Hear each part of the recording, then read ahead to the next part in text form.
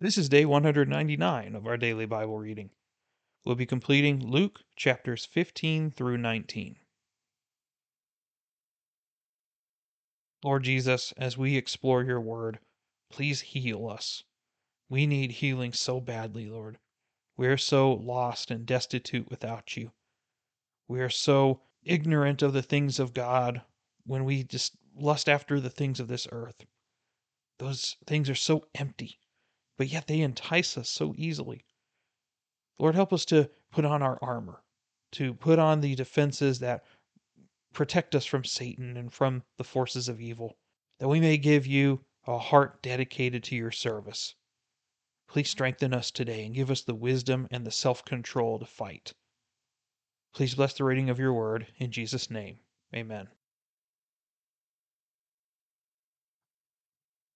Now all the tax collectors and the sinners were coming near him to listen to him. But the Pharisees and the scribes began to grumble, saying, "This man receives sinners and eats with them."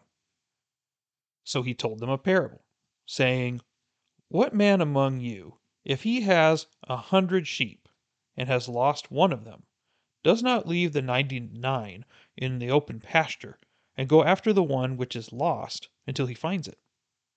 When he has found it, he lays it on his shoulders, rejoicing.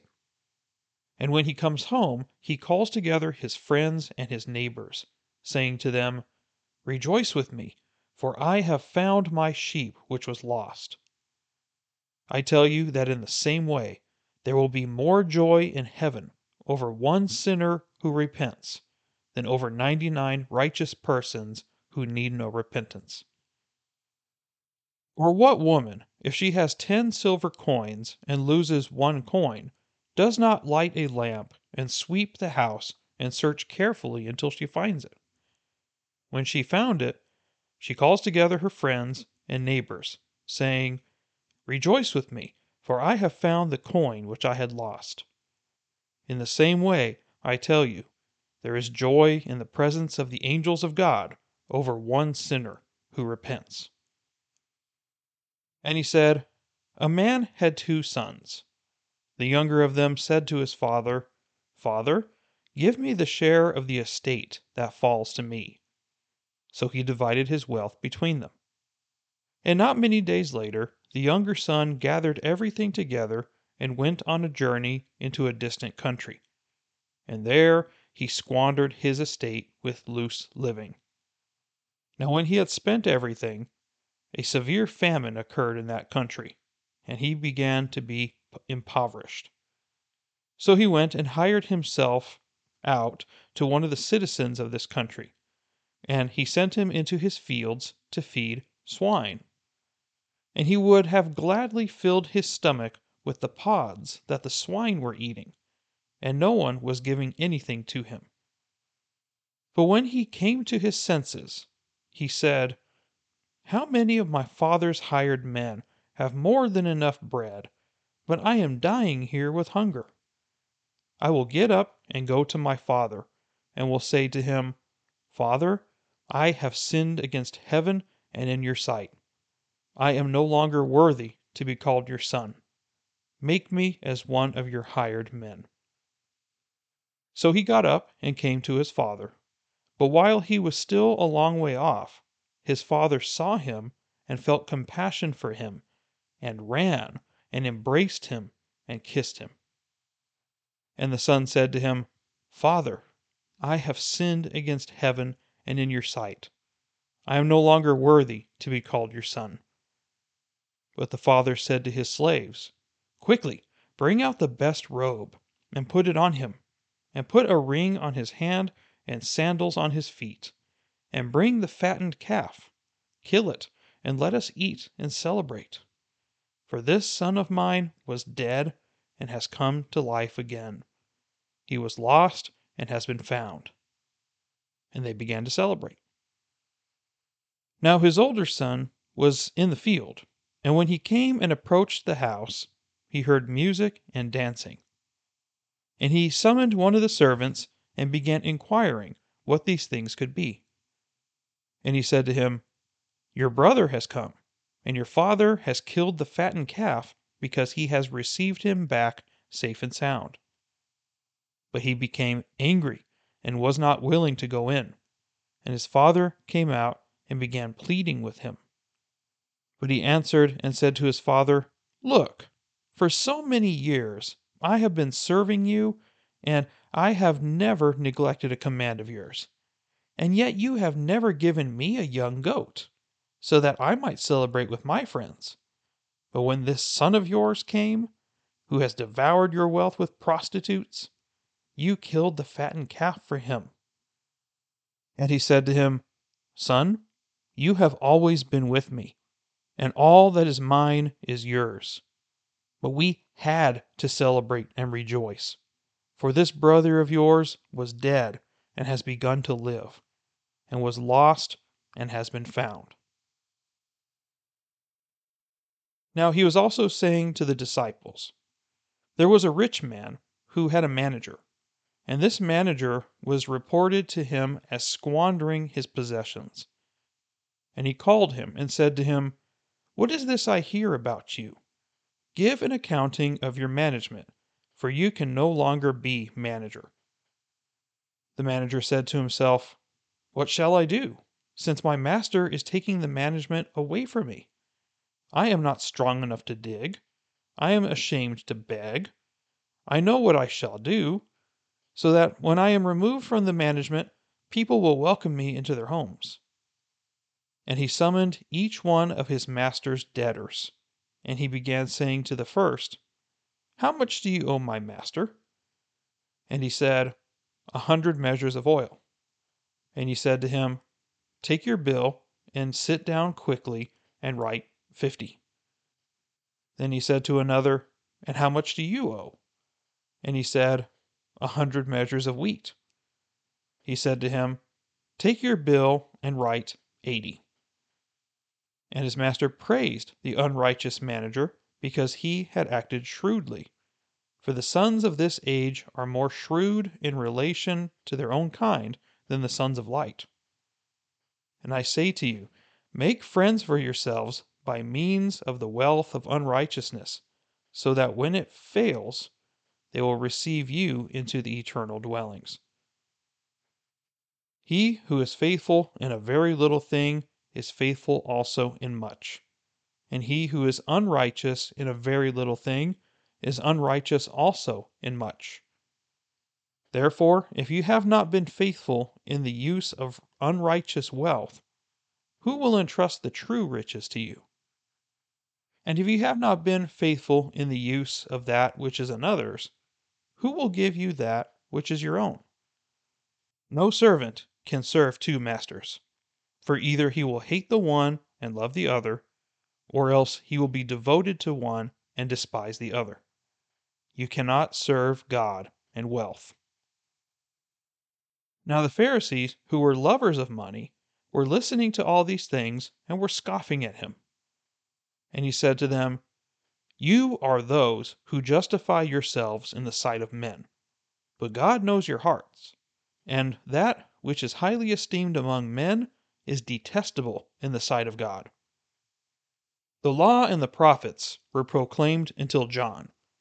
Since that time, the gospel of the kingdom of God has been preached, and everyone is forcing his way into it.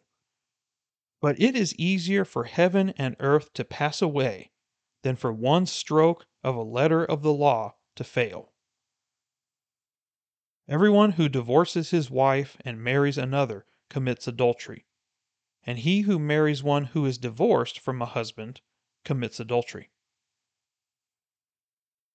Now there was a rich man, and he habitually dressed in purple and fine linen, joyously living in splendor every day. And a poor man named Lazarus was laid at his gate, covered with sores, and longing to be fed with the crumbs which were falling from the rich man's table. Besides, even the dogs were coming and licking his sores. Now the poor man died, and was carried away by the angels to Abraham's bosom. And the rich man also died and was buried. In Hades he lifted up his eyes, being in torment, and saw Abraham far away and Lazarus in his bosom. And he cried out and said, Father Abraham, have mercy on me, and send Lazarus, so that he may dip the tip of his finger in water and cool off my tongue, for I am in agony in this flame. But Abraham said, Child, remember that during your life you received your good things, and likewise Lazarus bad things. But now he is being comforted here, and you are in agony. And besides all this, between us and you there is a great chasm fixed, so that those who wish to come over from here to you will not be able, and that none may cross over from there to us. And he said, Then I beg you, Father, that you send him to my father's house, for I have 5 brothers, in order that he may warn them, so that they will not also come to this place of torment. But Abraham said, They have Moses and the prophets. Let them hear them. But he said, No, Father Abraham, but if someone goes to them from the dead, they will repent. But he said to them, If they do not listen to Moses and the prophets, they will not be persuaded, even if someone rises from the dead. He said to his disciples, It is inevitable that stumbling blocks come, but woe to him through whom they come. It would be better for him if a millstone were hung around his neck and he were thrown into the sea, than that he would cause one of these little ones to stumble. Be on your guard. If your brother sins, rebuke him, and if he repents, forgive him. And if he sins against you 7 times a day, and returns to you 7 times, saying, I repent, forgive him. The apostles said to the Lord, Increase our faith. And the Lord said, If you had faith like a mustard seed, you would say to this mulberry tree, Be uprooted and be planted in the sea, and it would obey you. Which of you, having a slave plowing or tending sheep, will say to him when he has come in from the field, Come immediately and sit down to eat? But will he not say to him, Prepare something for me to eat, and properly clothe yourself, and serve me while I eat and drink, and afterward you may eat and drink? He does not thank the slave because he did the things which were commanded, does he? So you too, when you do all the things which are commanded, you say, We are unworthy slaves. We have done only that which we ought to have done. While he was on the way to Jerusalem, he was passing between Samaria and Galilee. As he entered a village, 10 leprous men who stood at a distance met him, and they raised their voices, saying, Jesus, Master, have mercy on us. When he saw them, he said to them, Go and show yourselves to the priests. And as they were going, they were cleansed. Now one of them, when he saw that he had been healed, turned back, glorifying God with a loud voice, and he fell on his face at his feet, giving thanks to him. And he was a Samaritan. Then Jesus answered and said, Were there not 10 cleansed? But the 9, where are they? Was no one found who returned to give glory to God, except this foreigner? And he said to him, Stand up and go. Your faith has made you well. Now having been questioned by the Pharisees as to when the kingdom of God was coming, he answered them and said, The kingdom of God is not coming with signs to be observed, nor will they say, Look, here it is, or there it is.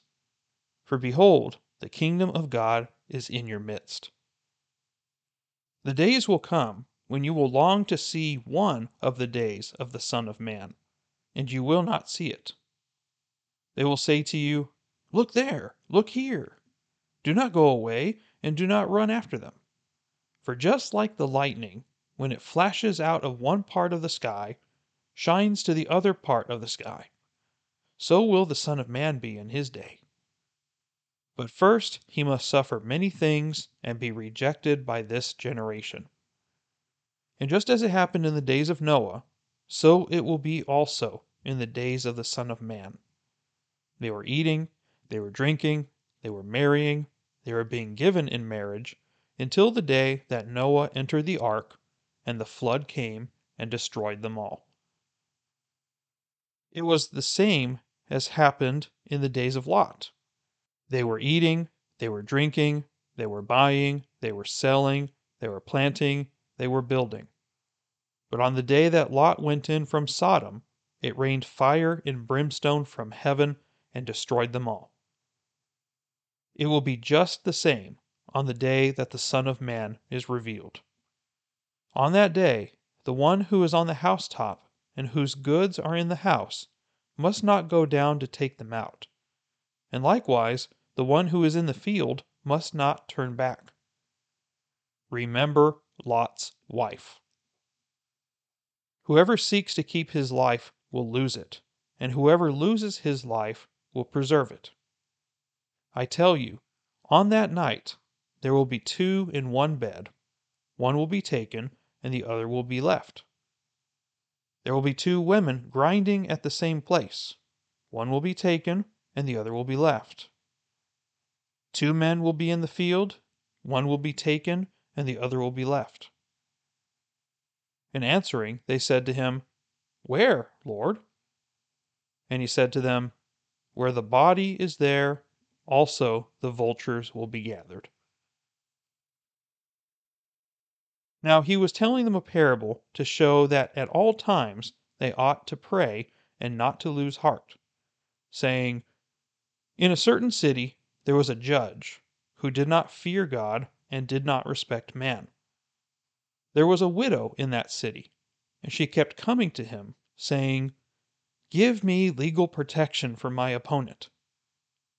For a while he was unwilling, but afterward he said to himself, Even though I do not fear God, nor respect man, yet because this widow bothers me, I will give her legal protection. Otherwise, by continually coming, she will wear me out. And the Lord said, Hear what the unrighteous judge did. Now, will not God bring about justice for his elect, who cry to him day and night? And will he delay long over them? I tell you that he will bring about justice for them quickly. However, when the Son of Man comes, will he find faith on the earth? And he also told this parable to some people who trusted in themselves that they were righteous, and viewed others with contempt.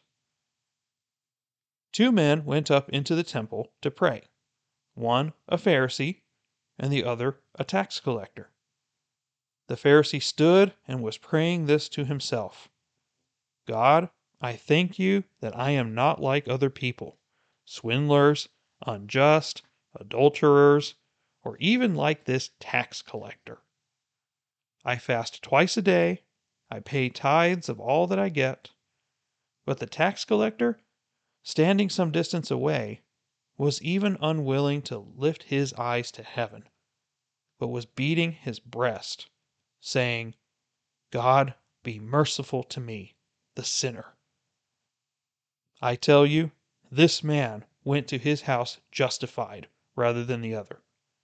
For everyone who exalts himself will be humbled, but he who humbles himself will be exalted. And they were bringing even their babies to him, so that he would touch them. But when the disciples saw it, they began rebuking them. But Jesus called for them, saying, Permit the children to come to me, and do not hinder them, for the kingdom of God belongs to such as these. Truly, I say to you, whoever does not receive the kingdom of God like a child will not enter it at all. A ruler questioned him, saying, Good teacher, what shall I do to inherit eternal life? And Jesus said to him, "Why do you call me good? No one is good except God alone. You know the commandments: do not commit adultery, do not murder, do not steal, do not bear false witness, honor your mother and father." And he said, "All these things I have kept from my youth." When Jesus heard this, he said to him, "One thing you still lack. Sell all that you possess and distribute it to the poor, and you shall have treasure in heaven. And come, follow me." But when he had heard these things, he became very sad, for he was extremely rich. And Jesus looked at him and said, "How hard it is for those who are wealthy to enter the kingdom of God. For it is easier for a camel to go through the eye of a needle than for a rich man to enter the kingdom of God." They who heard it said, "Then who can be saved?" But he said, "The things that are impossible with people are possible with God." Peter said, "Behold, we have left our own homes and followed you." And he said to them, "Truly I say to you, there is no one who has left house, or wife, or brothers, or parents, or children, for the sake of the kingdom of God, who will not receive many times as much at this time and in the age to come, eternal life." Then he took the 12 aside and said to them, "Behold, we are going up to Jerusalem, and all things which are written through the prophets about the Son of Man will be accomplished. For he will be handed over to the Gentiles, and will be mocked and mistreated and spit upon, and after they have scourged him, they will kill him, and the third day he will rise again." But the disciples understood none of these things, and the meaning of this statement was hidden from them, and they did not comprehend the things that were said. As Jesus was approaching Jericho, a blind man was sitting by the road begging. Now, hearing a crowd going by, he began to inquire what this was. They told him that Jesus of Nazareth was passing by. And he called out, saying, "Jesus, Son of David, have mercy on me." Those who led the way were sternly telling him to be quiet, but he kept crying out all the more, "Son of David, have mercy on me." And Jesus stopped and commanded that he be brought to him. And when he came near, he questioned him, "What do you want me to do for you?" And he said, "Lord, I want to regain my sight." And Jesus said to him, "Receive your sight. Your faith has made you well." Immediately he regained his sight and began following him, glorifying God. And when all the people saw it, they gave praise to God. He entered Jericho and was passing through. And there was a man called by the name of Zacchaeus. He was a chief tax collector, and he was rich. Zacchaeus was trying to see who Jesus was, and was unable because of the crowd, for he was small in stature. So he ran on ahead and climbed up into a sycamore tree in order to see him, for he was about to pass through that way. When Jesus came to the place, he looked up and said to him, "Zacchaeus, hurry and come down, for today I must stay at your house." And he hurried and came down and received him gladly.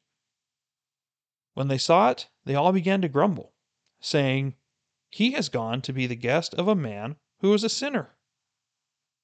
Zacchaeus stopped and said to the Lord, "Behold, Lord, half of my possessions I will give to the poor, and if I have defrauded anyone of anything, I will give back 4 times as much." And Jesus said to him, "Today salvation has come to this house, because he too is a son of Abraham. For the Son of Man has come to seek and to save that which was lost." While they were listening to these things, Jesus went on to tell a parable, because he was near Jerusalem, and they supposed that the kingdom of God was going to appear immediately.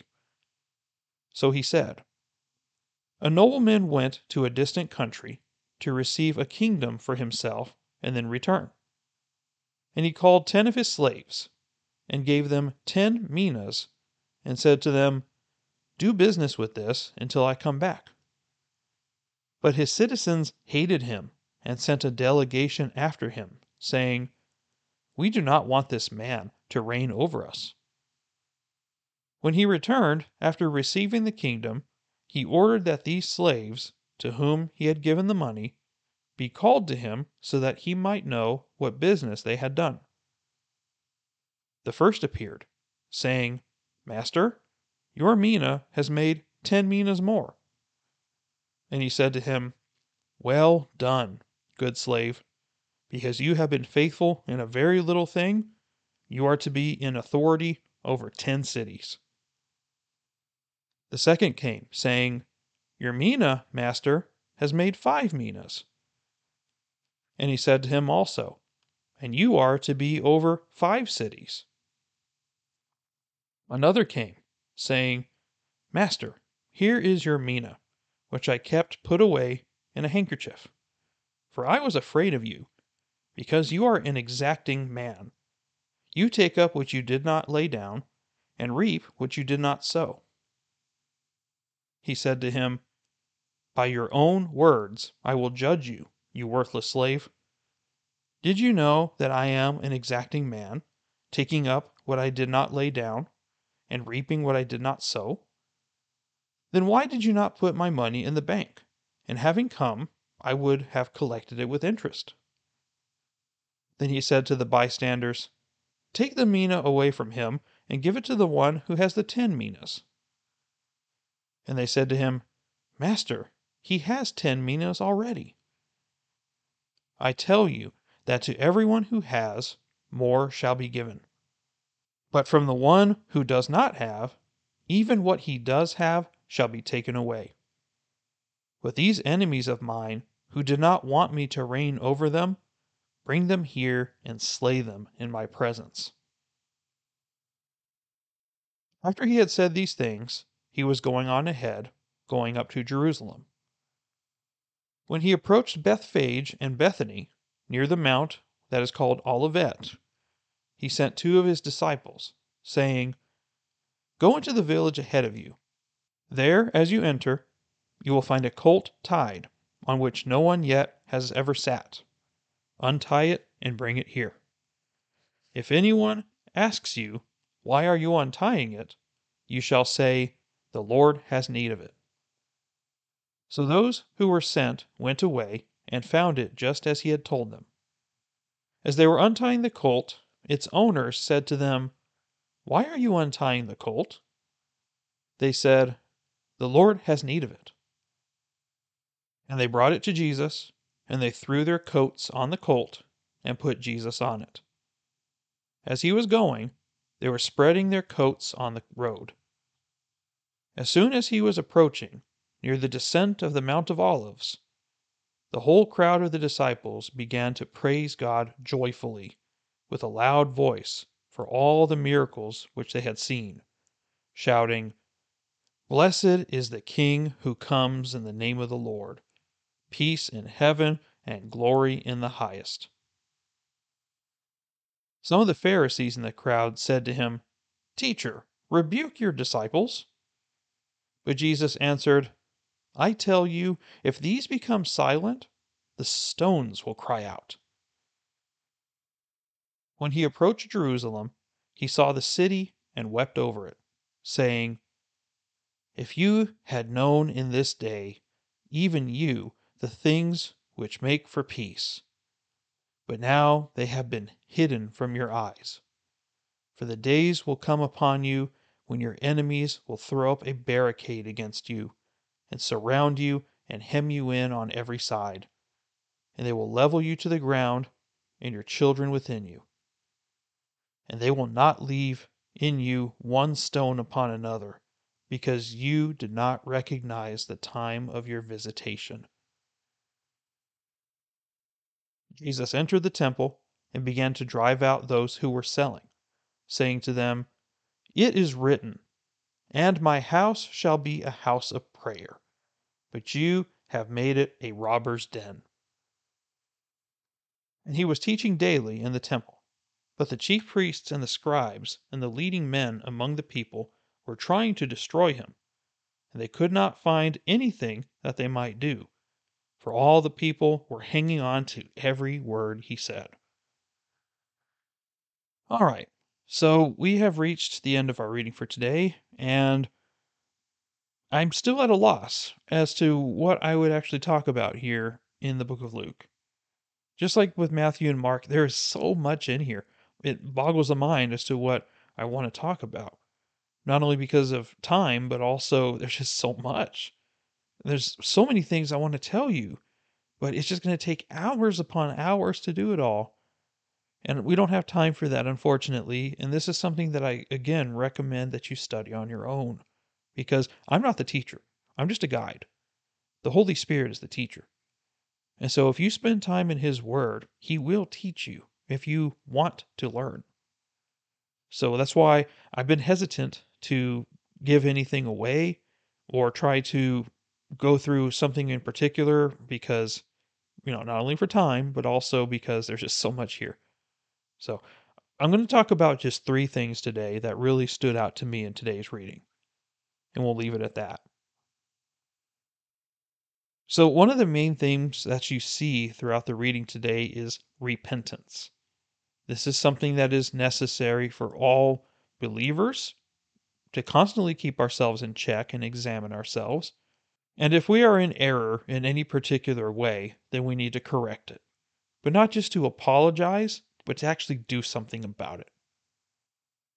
So we have a couple of examples of what that looks like. And not only that, but with repentance itself, we need to understand what kind of an impact it has.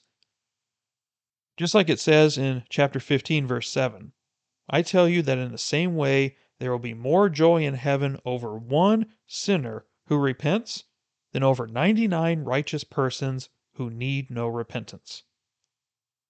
Now, again, he's referring to when he says righteous people, he's not talking about us. He's talking about the Pharisees.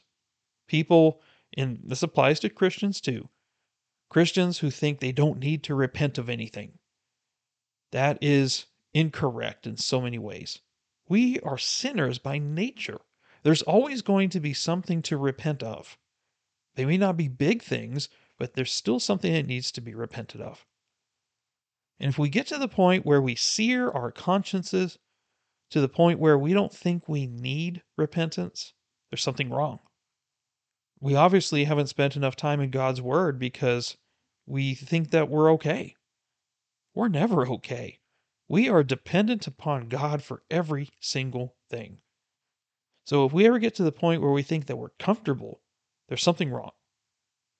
I'm saying that as nicely as possible, but it is the truth. We cannot get complacent as Christians. And just like the Pharisees, we cannot judge other people because we think we're more righteous than them. We're not.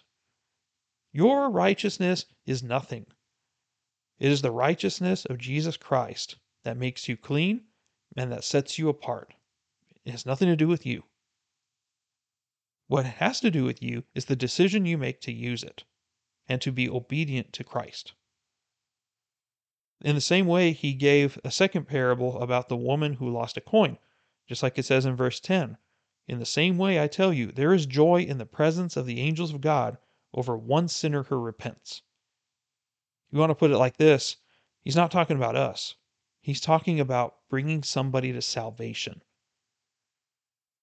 And the whole illustration of this as well is not only from God's standpoint that he would seek out the ones that are lost, and we, being the 99 that are already good, we don't need to worry about it.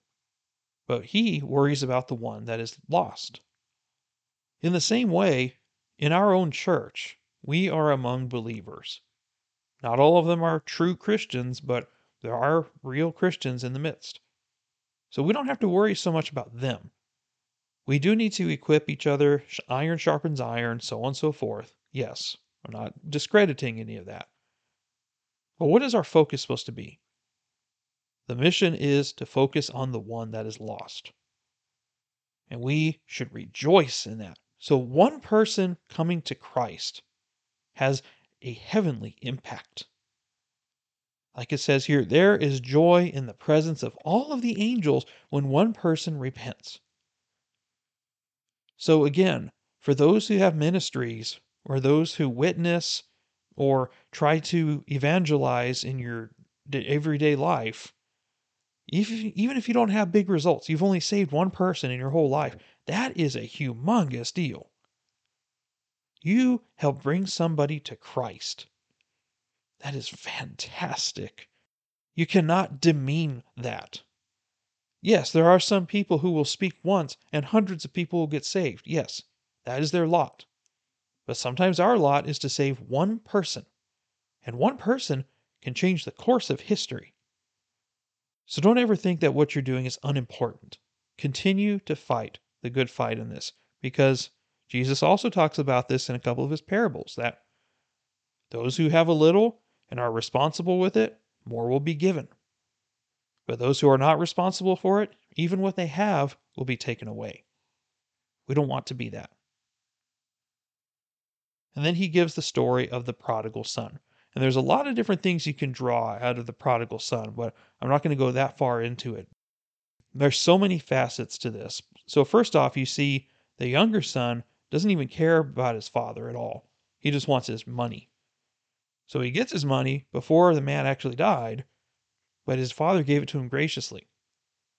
He messed up, and it said that while he was in there with the pigs, that he came to his senses. This is an important statement because when you come to your senses, that is the work of the Holy Spirit. The Holy Spirit is the one that gives you that sense. We are that way in our own life as well. We are people of a sinful nature.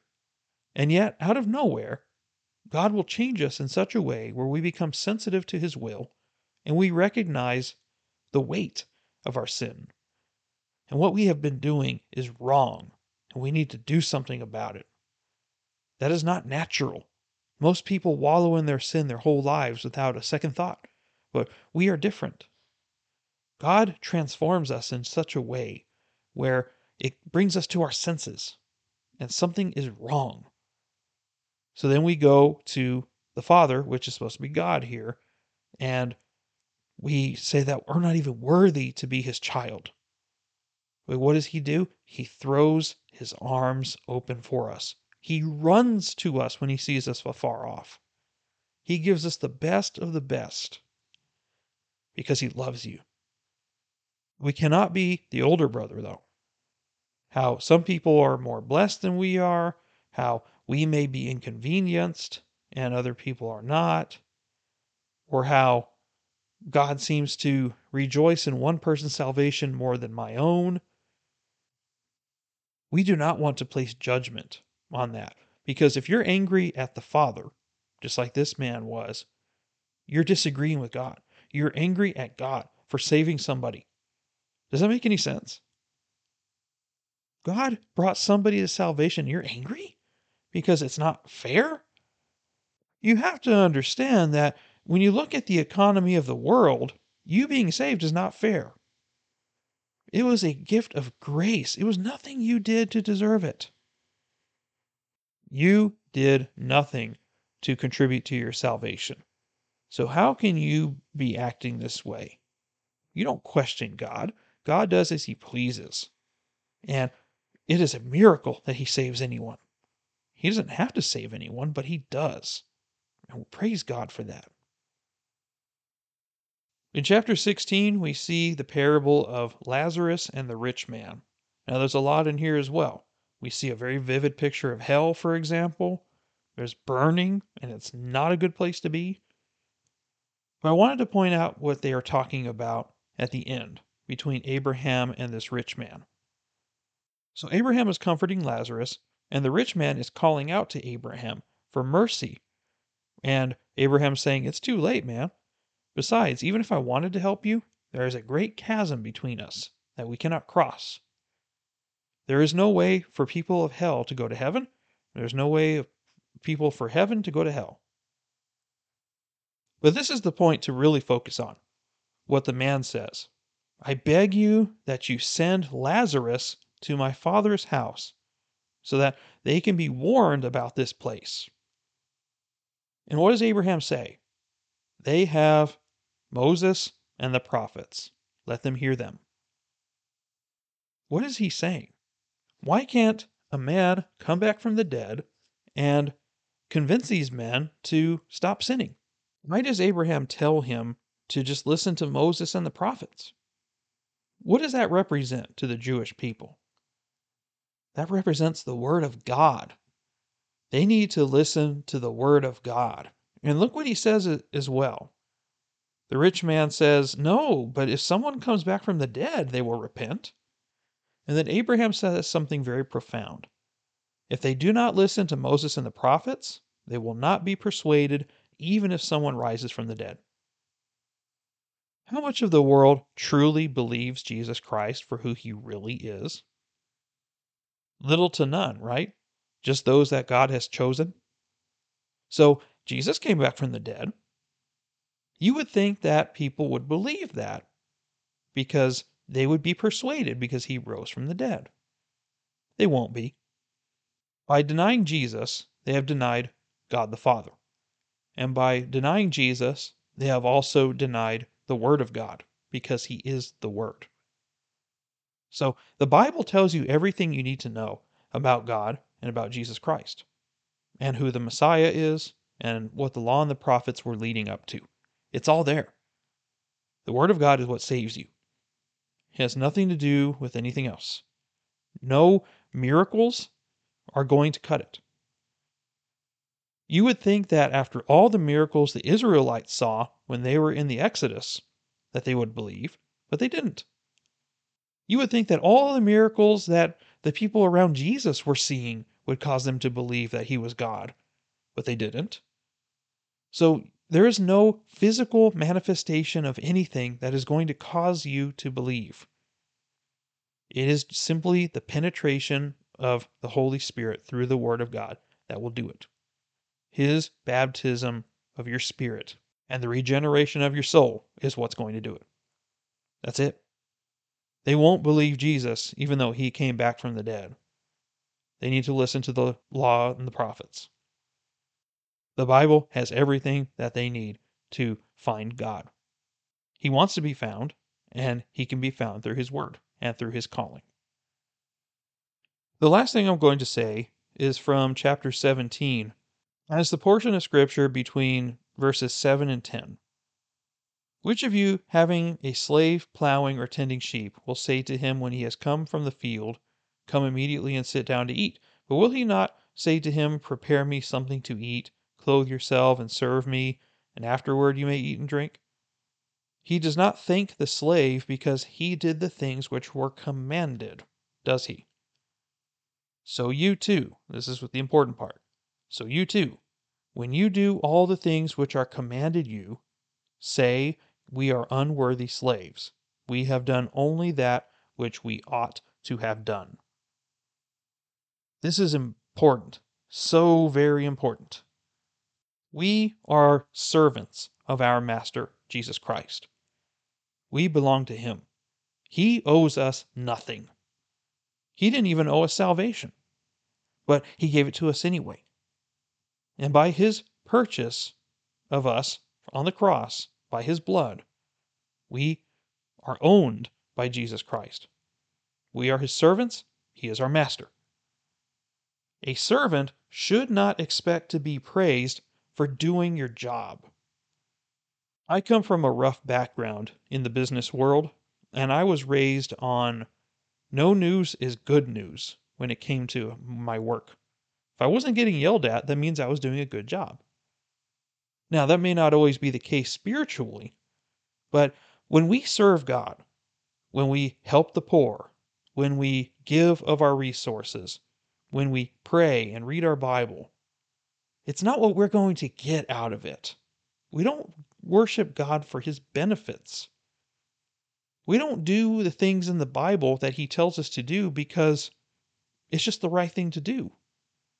We do it because we want to.